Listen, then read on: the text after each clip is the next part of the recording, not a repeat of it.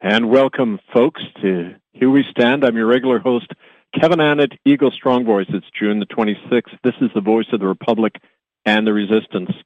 And it's fitting today that we start with that remembrance, that song, as a new civil war breaks out across the world, and especially across America. A war against freedom-loving people everywhere by the new slave power called the corporatocracy that has grown up over the last century or more.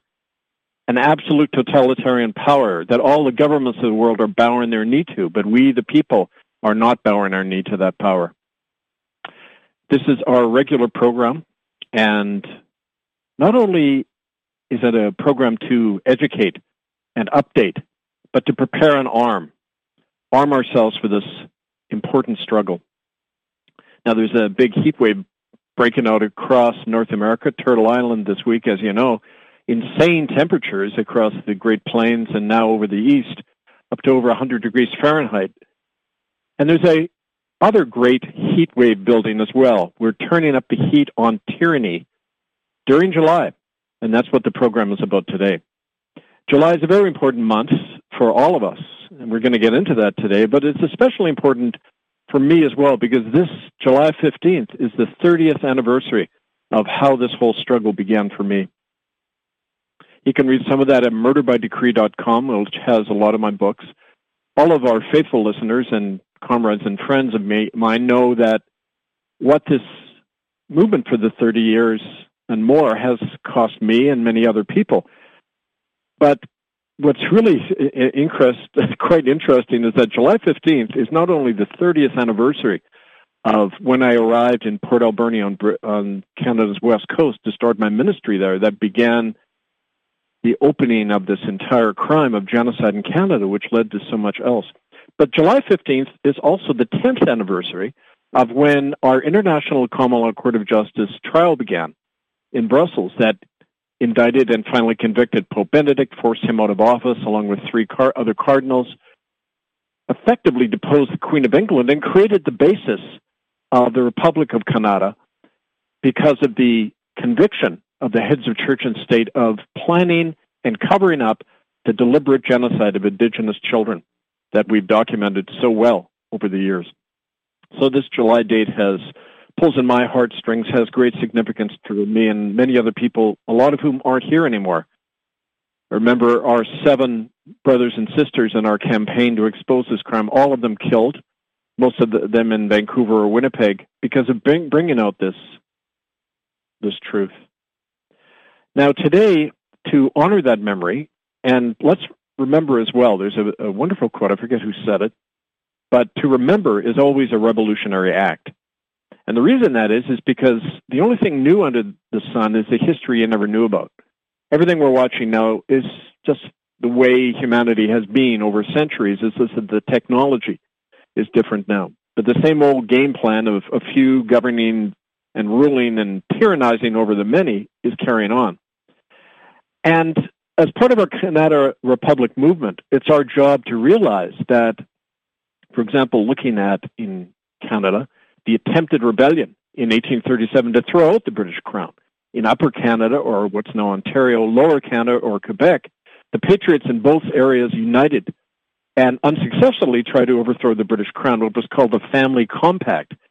Then, like now, a few families running the country, Tories and Anglicans and foreign corporate interests, just like now, that are running the entire nation. And one of the people who took up arms, my great-great-great-grandfather, Philip Annett, near Watford, Ontario, he was a farmer and a blacksmith, and he joined the Patriots and then marched on London and York, which is now Toronto. And their attempt, though defeated, planted seeds, and we're seeing those seeds grow now. The failure of the Patriots to overthrow the British Crown created the basis of all the trouble we're having now. It not only cemented this power of church and state, absolutist power in Canada, where the churches, the Anglican Church in English Canada, the Catholic Church, Church of Rome in Quebec, had absolute authority. They could then go on and build those death camps that they still call Indian residential schools, where the plan was to exterminate the remnant population of Native children who survived the smallpox genocide. and wiped them out. Over half of them never came back from these death camps. A death rate higher than the death camps of Europe during World War II, where the average death rate was 25 to 30%. In the residential schools, it was over 50% for over half a century. And I often say to people, well, how come in the universities in Canada, there's never any discussion of why that death rate never came down over half a century? My work and the work of our movement, we're the only people who've ever posed that question. You can look until you're blue in the face, and you'll never see that question ever posed in the corporate media, in the academic world in Canada, in the government, anywhere around the world. Because when you look at that, you'll see that it was deliberate. You don't have children dying off en masse a half a century apart according to the same cause unless it is deliberate. And the way they did that is they took the children who were healthy, put them in with the sick, and let them die off. And it was a common method of germ warfare. You can see all the evidence in murderbydecree.com, and that's what's really strange, because people continually bleat these days saying, well, where's the proof? Where are the mass graves? You know, the problem is a lack of evidence. We've shown that the mass graves have been systematically destroyed by the RCMP and the churches over 30 years or more. It's like that quote from Bertrand Russell. He said, if you tell a man something that he already agrees with, you won't need evidence to convince him. But if you tell him something that disputes the way he looks at the world, all of the evidence in the world won't convince him. And that's the situation we're in. You know, people, men and women everywhere, can see through a lie quite easily, even if it's a lie generated by the state and by the church over centuries. They can see through a lie unless they have need of the lie. And Canadians still very much have need of that lie that, well, we didn't really try to wipe them out. Because by looking at that fact that, yes, we did, and we're still complicit in that crime, then we have to ask, well, where did it come from? And where it came from, of course, and this is the irony, by the cementing into power of that church-state autocracy with the defeat of the 1837 rebellion, it allowed the genocide to happen. But ironically, it was my exposure of that genocide and the movement that grew out of it that has led to the present-day Republic of Canada. And we're going to get into that now. republicofcanada.org. Now, that's Canada, K-A-N-A-T-A, and yes, the name Canada came from it. If you look up in the standard sources, they'll say, oh, it just means the village, but no. It's a Haudenosaunee Iroquoian word from the Eastern nations. And Ganata, the K is pronounced G, Ganata actually means where the people sit as one around the council fire. It's a philosophy, a spirit of equality, because in the Eastern First Nations do not use that word First Nations. That's a government-created term. It's a corporate term, actually, which means that there is no Indigenous nation left. It's a corporation that the government made up in 1990, the term First Nation. So excuse me for using the term there, folks. I meant Indigenous nation, and not even Aboriginal, because Aboriginal means not of the original group. Indigenous Eastern nations sat in the Longhouse together as one. Nobody had authority over anyone else. Everyone had the right to speak, just like we do in our common law republic assemblies. You can speak. No one can interrupt you. Everyone has equal voice. That was the vision of really what the republic is. People share the land equally, and that was the original treaties that were signed between our people, our settler ancestors, and the Indigenous nations. And that's the equality and liberty that we're reviving in the Republic of Canada. So history comes together with the crime and creates the new republic. And that's why we're here. Now, announcements, as some of you have read on our announcement about the show today. A hot July, turning up the heat on Tyranny in July on the 30th anniversary of our struggle. Well, here are the upcoming dates that you need to know about. This Friday, July 1st, very important date. Two important things happening. We are launching a new television program on what's called Not.TV. That's NOT.TV. Community-based media that just started up. Actually, it started, some of the folks who were involved in the truckers' protest started it up. And we're now having a regular half-hour TV spot there every Wednesday and Friday at 5 p.m. Pacific, 8 p.m. Eastern Time. Now, the premiere show is starting this Friday, July 1st, on what they call Dominion Day, but of course, we don't need to be dominated. There's no need for dominion over anything or anyone. We've renamed Dominion Day Canada Day. This July 1st is the first show. It's going to be at not.tv/live. Go there this Friday, July 1st at 5 p.m. Pacific, 8 p.m. Eastern Time, and you'll see yours truly introducing that live TV show. It's going to be an educational format. It'll be news and views and analysis. We'll have guests on. Most importantly, we're going to be showing things from the front line of how the people in Canada are building our republic from the grassroots. Are now over 3,200 citizens with probably 5 times that number of people involved in what we're doing is now coming out more publicly. And we're going to be having reports and updates from the front lines of the people doing that. One of those people is Kevin Derbyshire, my new friend. He's a good man living down in Newbury, Ontario. That's in the southwest corner in the triangle between Sarnia, Windsor, and London. And that's congressional district number 14, the 14th congressional district of our common law republic of Canada. And Kevin Derbyshire is running for a town council in a councillor position in Newbury. Under the banner of the Republic, he's a sworn citizen and officer of the Republic of Canada, and he's running on a platform. And very soon you'll be able to see that platform. He's already campaigning actively. On July 1st, he's holding a rally there, 1 p.m. If any of you are down there. It's a very small town of only 400 people, but this is how the Republic is built in the grassroots, from the bottom up. And Kevin's going to be campaigning there. I urge all of you to get down to Newbury, Newbury, Ontario. And here's another really interesting thing, and it's synchronistic and quite wonderful. Kevin lives in Newbury, literally a 10-minute drive to the east of where my ancestors are buried.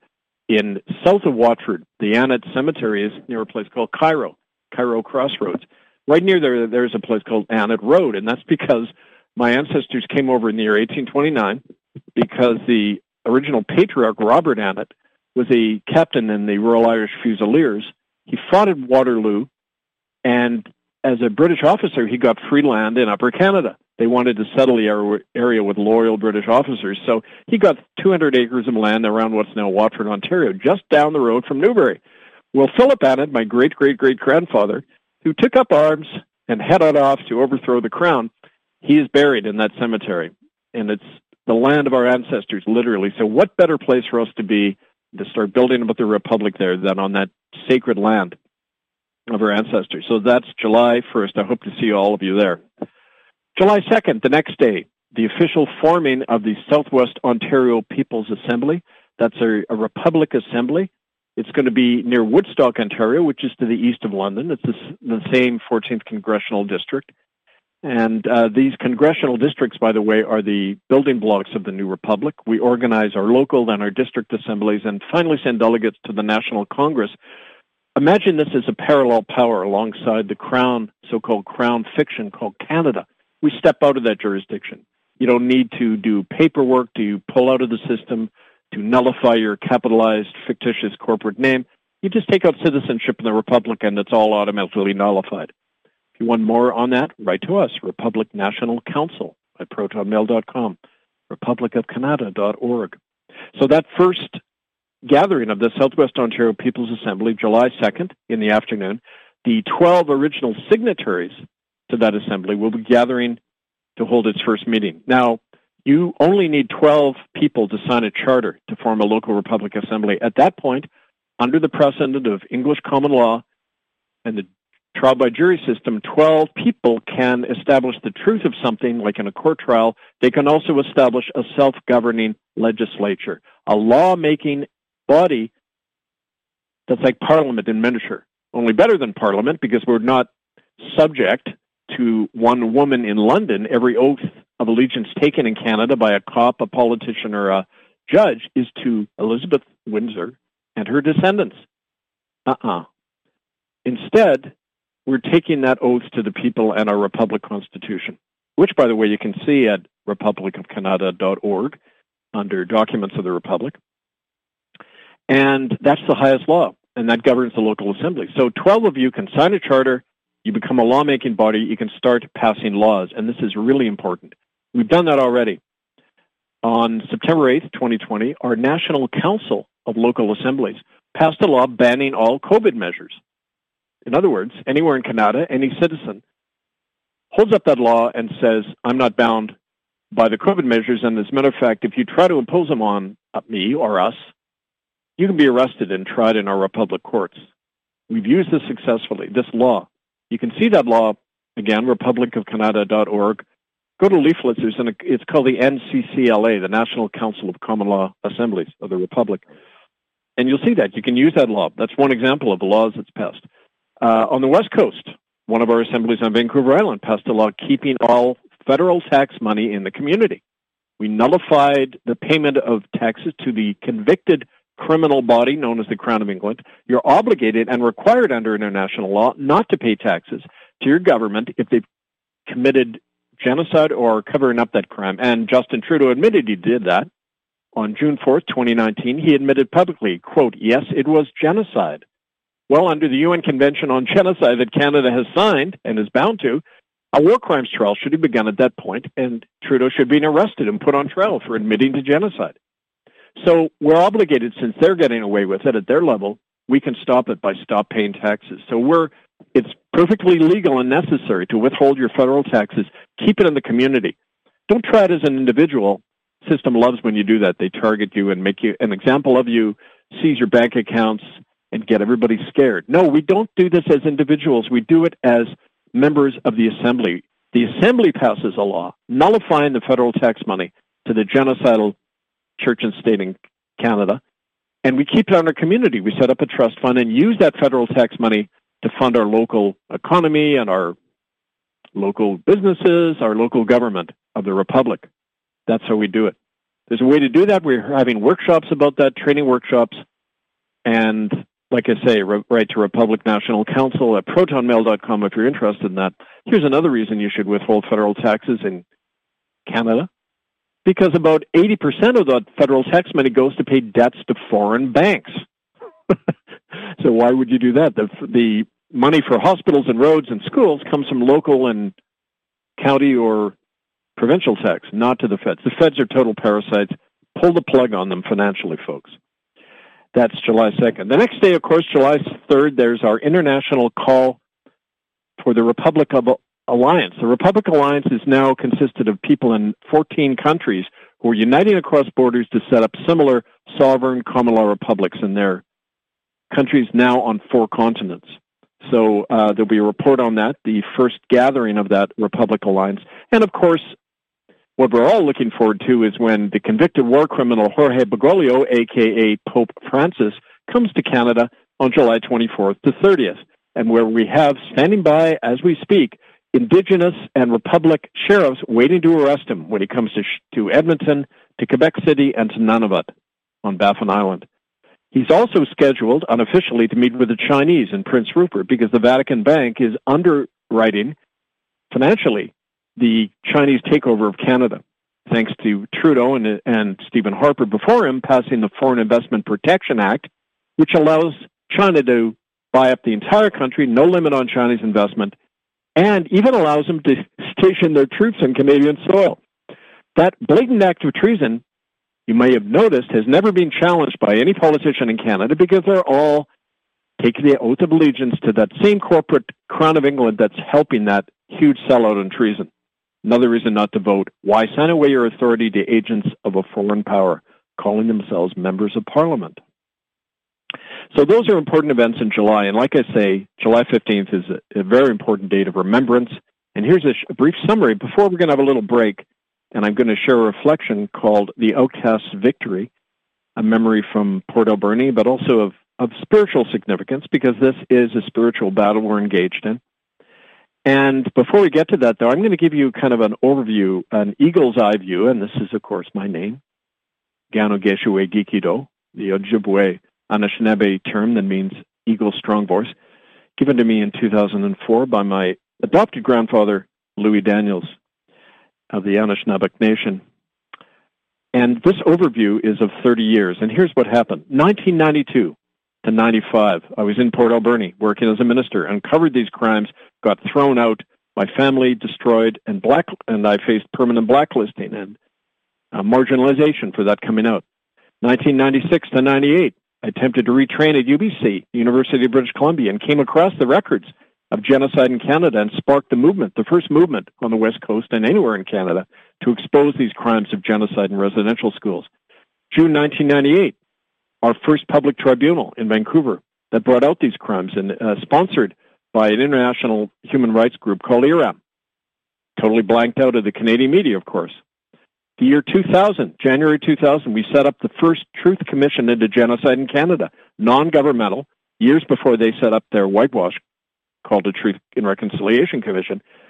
We set that up in 2000. 2004, we set up the Friends and Relatives of the Disappeared that began to unite survivors and occupied churches and hold protests all over Canada. 2007 and 8, we occupied churches and launched released our documentary film Unrepentant that forced the apology that same year, July 2008. The official whitewash began, and we were blocked out of the Canadian media, but nevertheless, at the same time, over in Europe, they heard of what we did.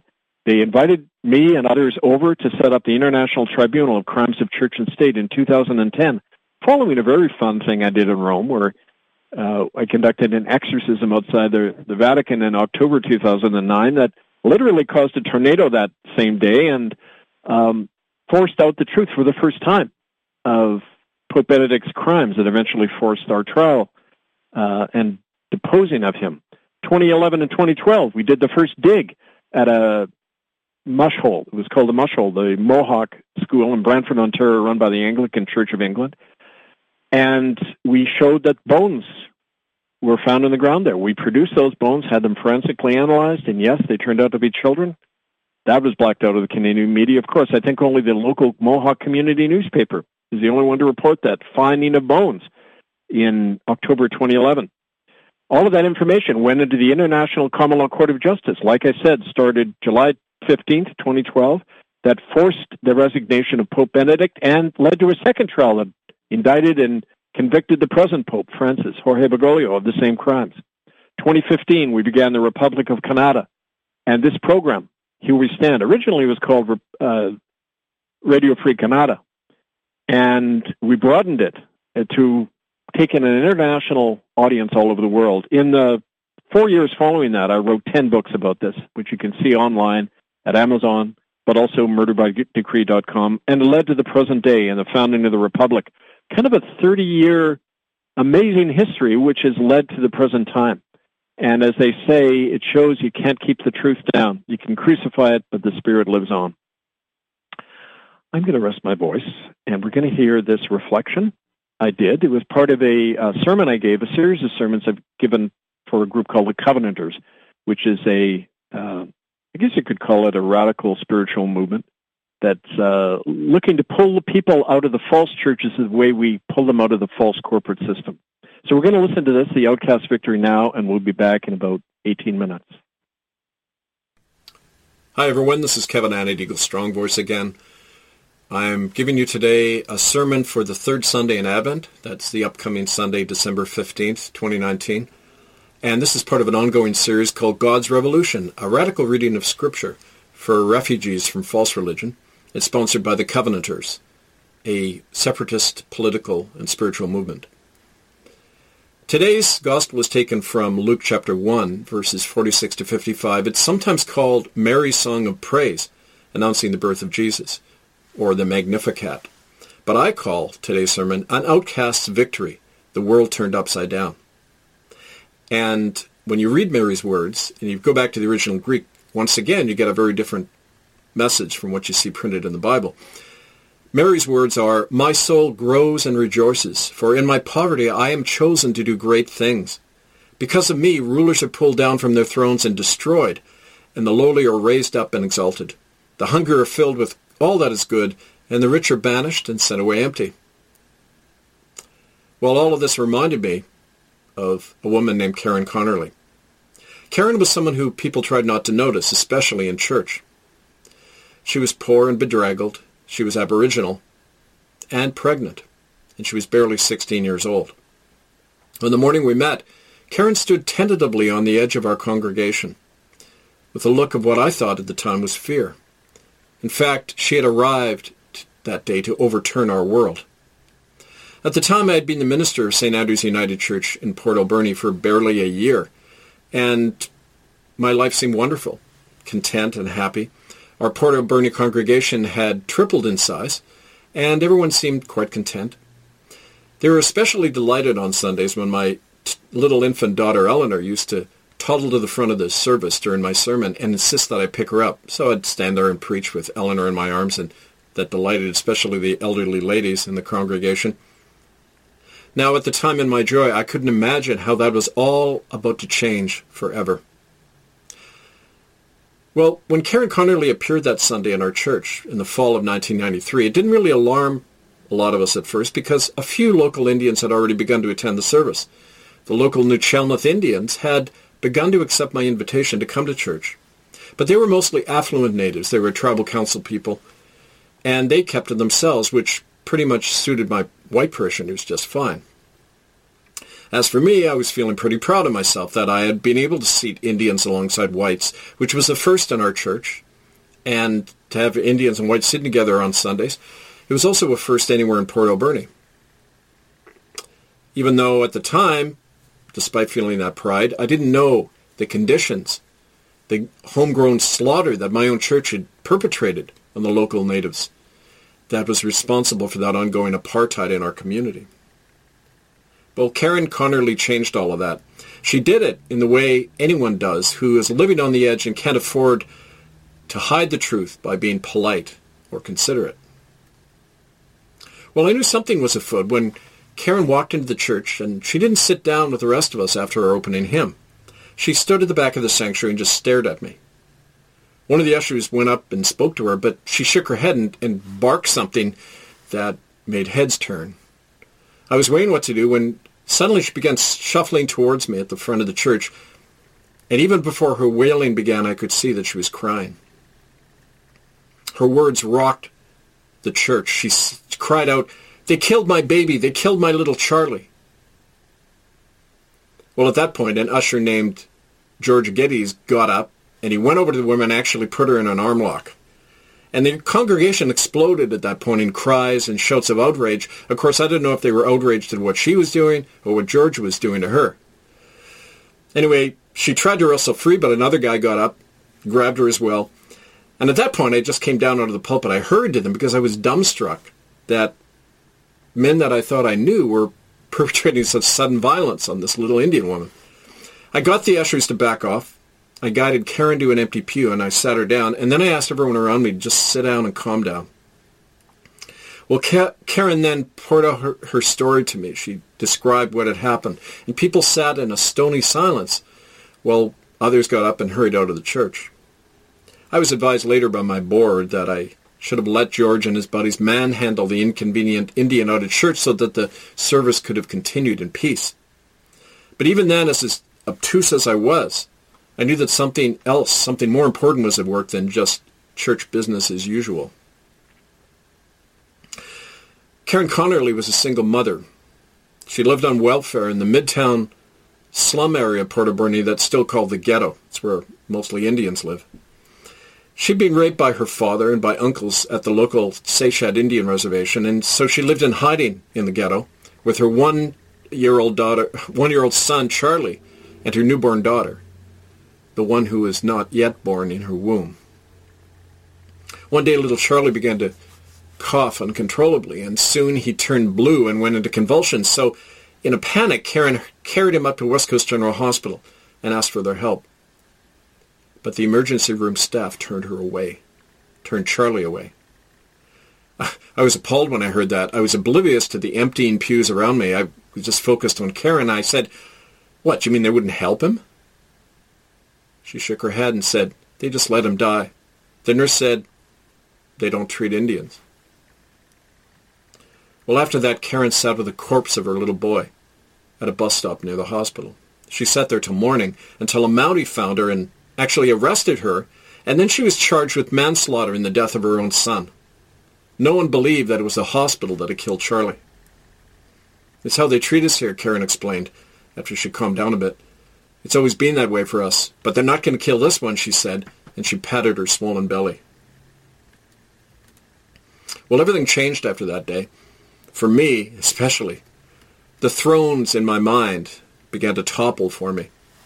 I opened my heart and my door to many more of Karen's people and to the legions of other murdered Indian children that still lie in unmarked graves up at the United Church Alberni Indian Residential School.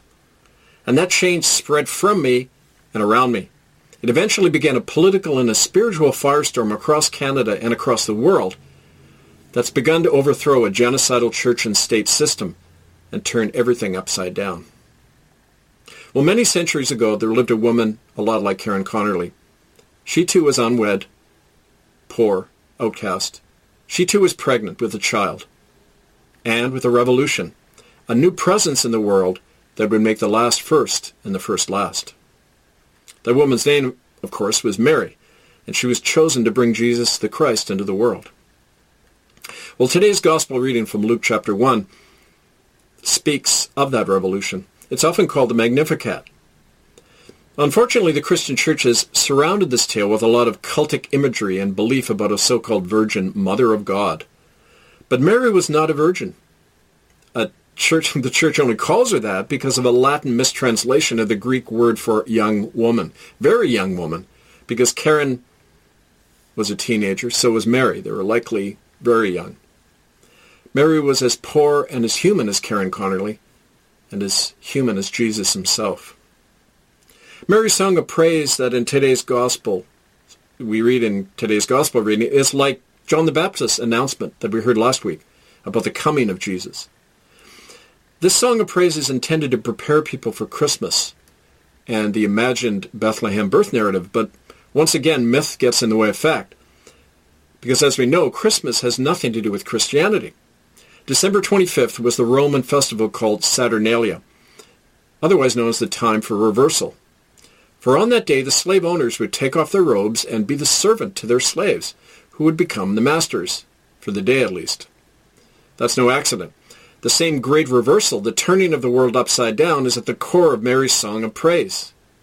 By naming Saturnalia as Jesus' birth date, the earliest Christians were saying, this is the consequence of the justice that Jesus has ushered into the world.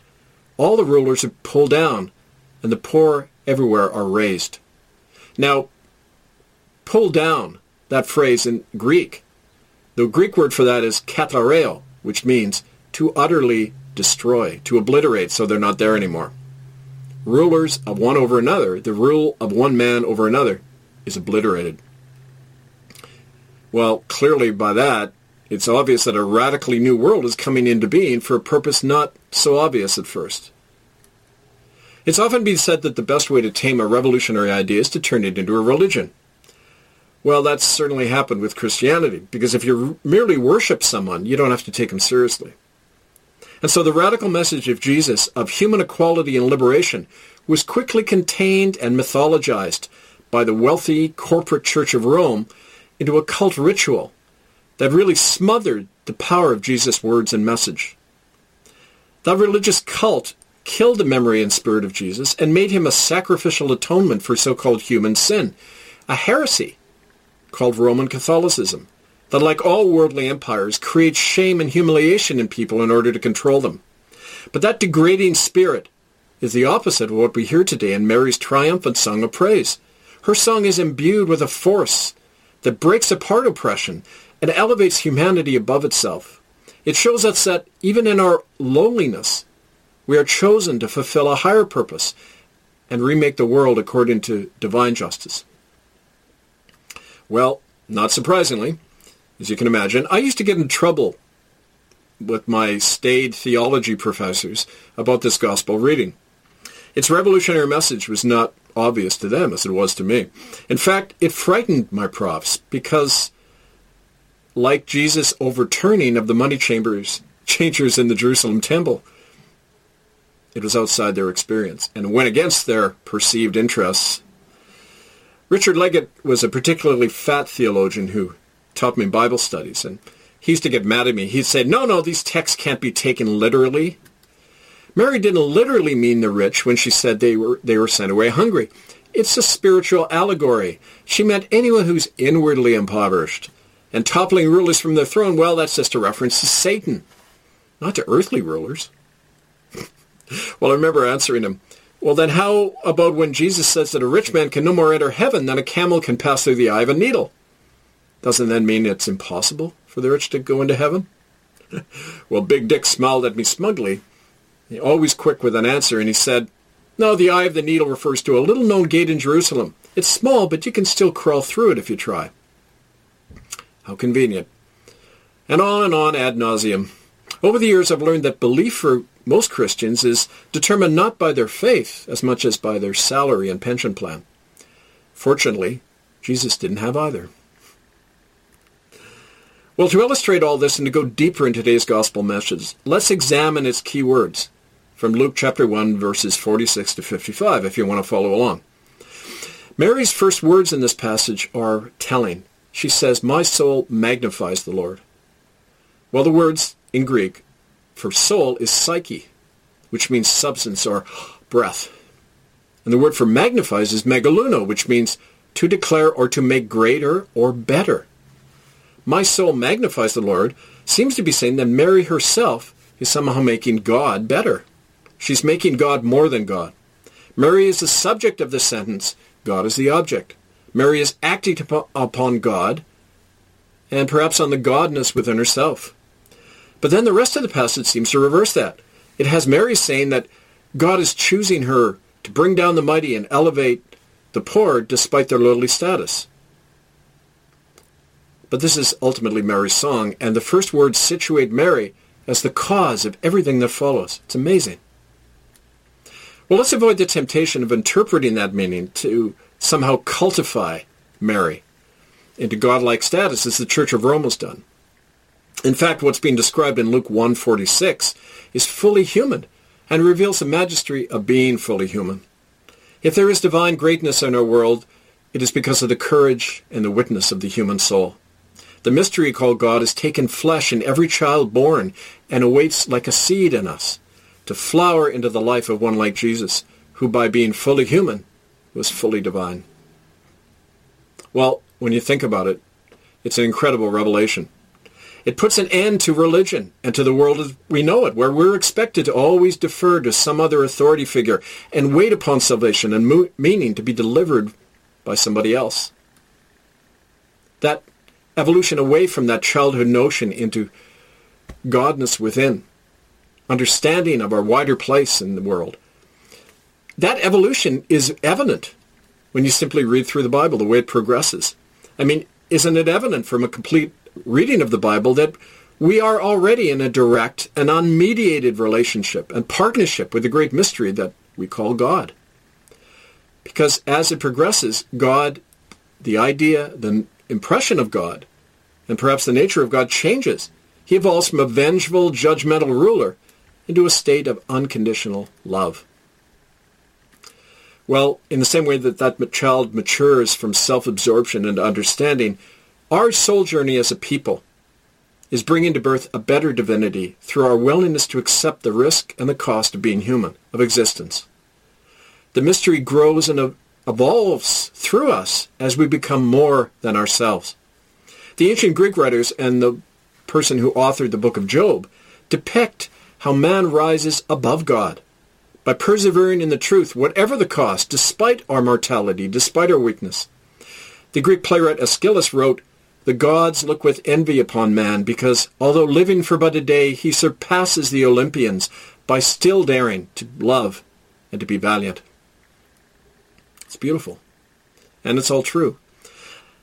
Like Karen Connerly and every woman who courageously brings forth life into a world of suffering and death, Mary sings in triumph because she knows that whatever comes, she's created a chance for all of us, the possibility of a new world where the old corruption is toppled. And perhaps her particular joy was to know that her own son would bring about that new way by lighting a fire and a sacred spirit in humanity that would never go out. Karen Connerly's New Chelmsford people have a story that once Christ visited their West Coast tribes, many centuries before the whites ever appeared. The Christ, who came to them as a woman, warned the New Chelmsford that a pale people would come to their land carrying her name and words, but they would lack her inner spirit, her teachings, the teaching that said that all of God's creatures were to be loved and respected and treated equally. Well, the Christ told the New Chelmnoth that the pale Christians had lost that soul, and so they were to welcome them and lead them back to her true way. The New Chelmnoth tried to do so, and they were slaughtered for it, just like Jesus was. But as with him, that spirit cannot be killed by cannon fire or smallpox or by big money. That promise rests within all of us. It's immortal. It waits to be born fully human and remake our world by first turning upside down everything inside us and around us. Well, the week after I was fired by the United Church for uncovering its crimes against her people, Karen Carnerly came back. She appeared in my church one final time. She had heard what had happened to me, and she came there to support me.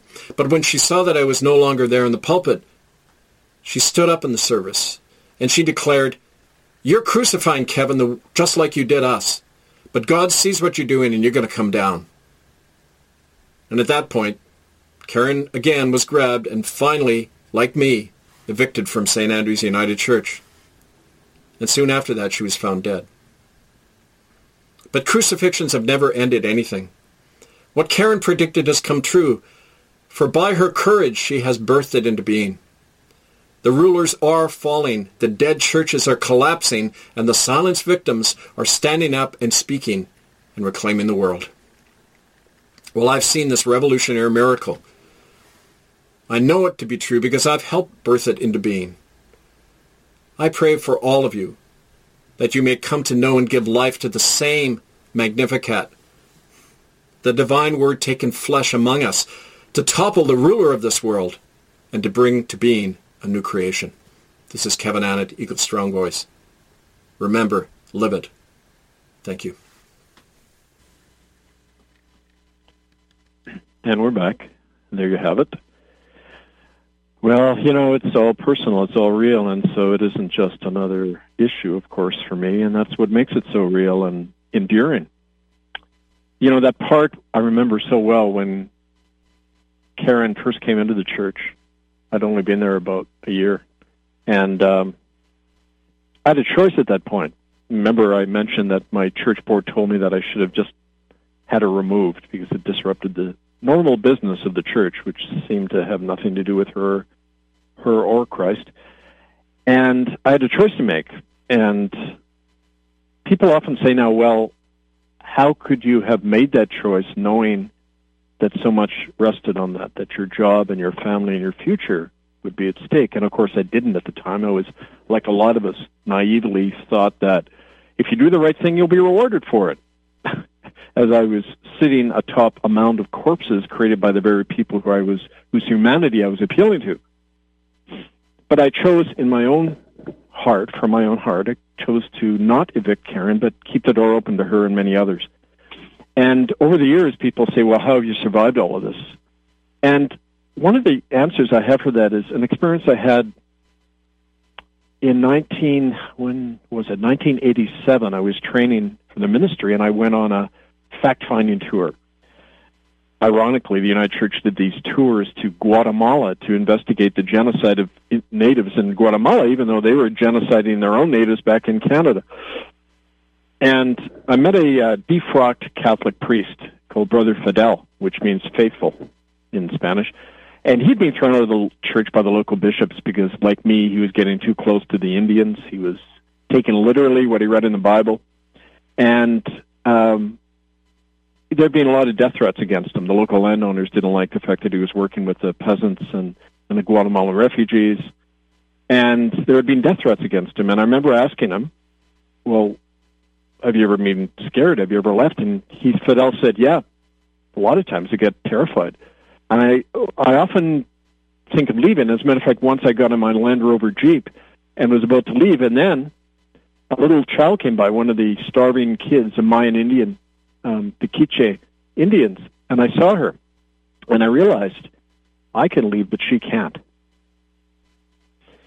And then she gave me the courage to stay another day. And that's the secret. This is not abstract, this is real. We look at the children among us who are going to die tomorrow if we don't act, and suddenly our fear is gone. That's how I endured over 30 years. That's how you can endure from your own fear. When you get together in assemblies and you say, well, What's going to happen if we pass these laws? Are the Mounties going to come and arrest us? If you can forget about that for a minute and look at what's going to happen if you don't take that step. Where are your children going to be in 5 or 10 or 20 years if you don't act? If they're suffering, it's because of our failure to act, not because of what the so-called system does to them, because nothing is ever done to us without our approval and support. COVID wouldn't exist. These repressive laws wouldn't be there if we didn't go along with them. And that's our whole philosophy of the self-governance. You have to act for yourself, by and for yourself and your people. But first you've got to feel their suffering. You've got to see how they open your heart to become more than yourself. Because that's the purpose of life, not to live for yourself, but find higher meaning and a higher purpose and cause, and in the people around you. And that's the, I guess you could say that's the secret of immortality. That's the spirit in all of us that are going to be here when we're long dead and gone and our ashes. So that's part of what I wanted to leave with you today in preparation for the great coming events in July. And by the way, if you want to read more about that, you can read one of my books, Unbroken, My Life as a Truth Teller. You can get that at, like I mentioned, go to murderbydecree.com under all the books listed to see how to order it. And, of course, murderbydecree.com is where the entire evidence of this huge crime against humanity is posted, the hard evidence of the mass murder of Karen's people and many like her. And the murder that's still going on now, sponsored by the Chinese, happening as we speak all across northern BC. And this is why our republic arose, because we cannot morally live under this regime anymore. Because if you do, and if you don't fight back, that blood is on your hands.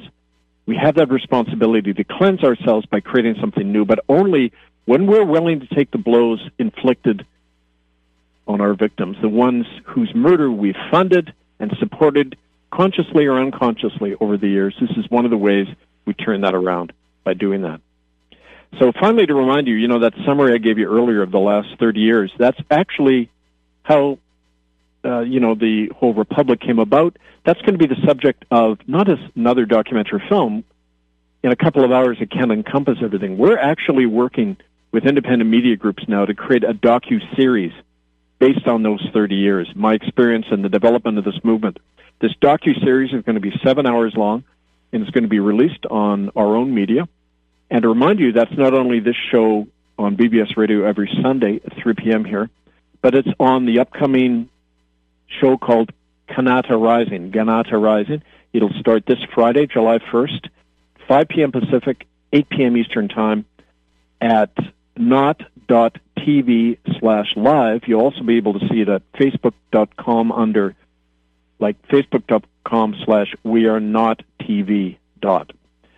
And you can read more of that. Write to us, Republic National Council at protonmail.com. Write to me personally, angelfire101 at protonmail.com. And here's the thing, folks. I never really hear from a lot of you. I don't know if it's because this is yet just another issue, or we're so inundated every day with other issues and our own fear and everything that we can't see the miracle standing at our own footstep, this miracle that's come about in Canada because of persistence over 30 years, and how the spirit of those who have died in the struggle carries on in us and gives us a power that no force on earth can overcome. I'm the living proof of that. And that's why I talk about my story, because it's an example of what one of us can do if we persist. If 100 of us persisted like that over 30 years, the system would topple, but in a lot quicker time than 30 years. It'll happen in 3 years. We need clarity and unity and a resolve to fight and never give up. And that's the trouble these days. People want 3-minute solutions, 3-minute sound bites, 3-minute answers. There aren't any. This is a long-term struggle. Our grandchildren will be fighting this struggle, just as I, as the great-great-great-grandson of Philip Annett in southern Ontario, am still carrying on that struggle for the sovereign republic of Canada, which is a state of mind and spirit, as well as a political reality. So I want to thank you all for tuning in today, and stand by for more information on that docu-series on the history of our movement, and yours truly. And one final thought to leave with all of you. It's I remember looking at Psalm 115, and it says in there how people who worship idols become that idol. And that's frankly what I see going on around us. We are becoming literally that machine that we have served for so long. We talk about the iPads and the transformation of human consciousness and the microchips and the COVID injections. We're literally being assimilated or eaten by the very machine that gave us our prosperity. Unless we break in every way from that machine, we're going to end up part of it, and there will not be a human race. We will not be here. We will not have grandchildren. It's a life and death battle, and folks, there's a difference, a great difference between doing something out of interest or a good intention and doing it because your life depends on it. Our lives depend on this. republicofcanada.org, murderbydecree.com, Republic National Council at protonmail.com. Stand by for more. Stay strong, stay clear. We're going to end on a wonderful uplifting song from the Italian resistance during World War II, Bella Ciao. I thank you all.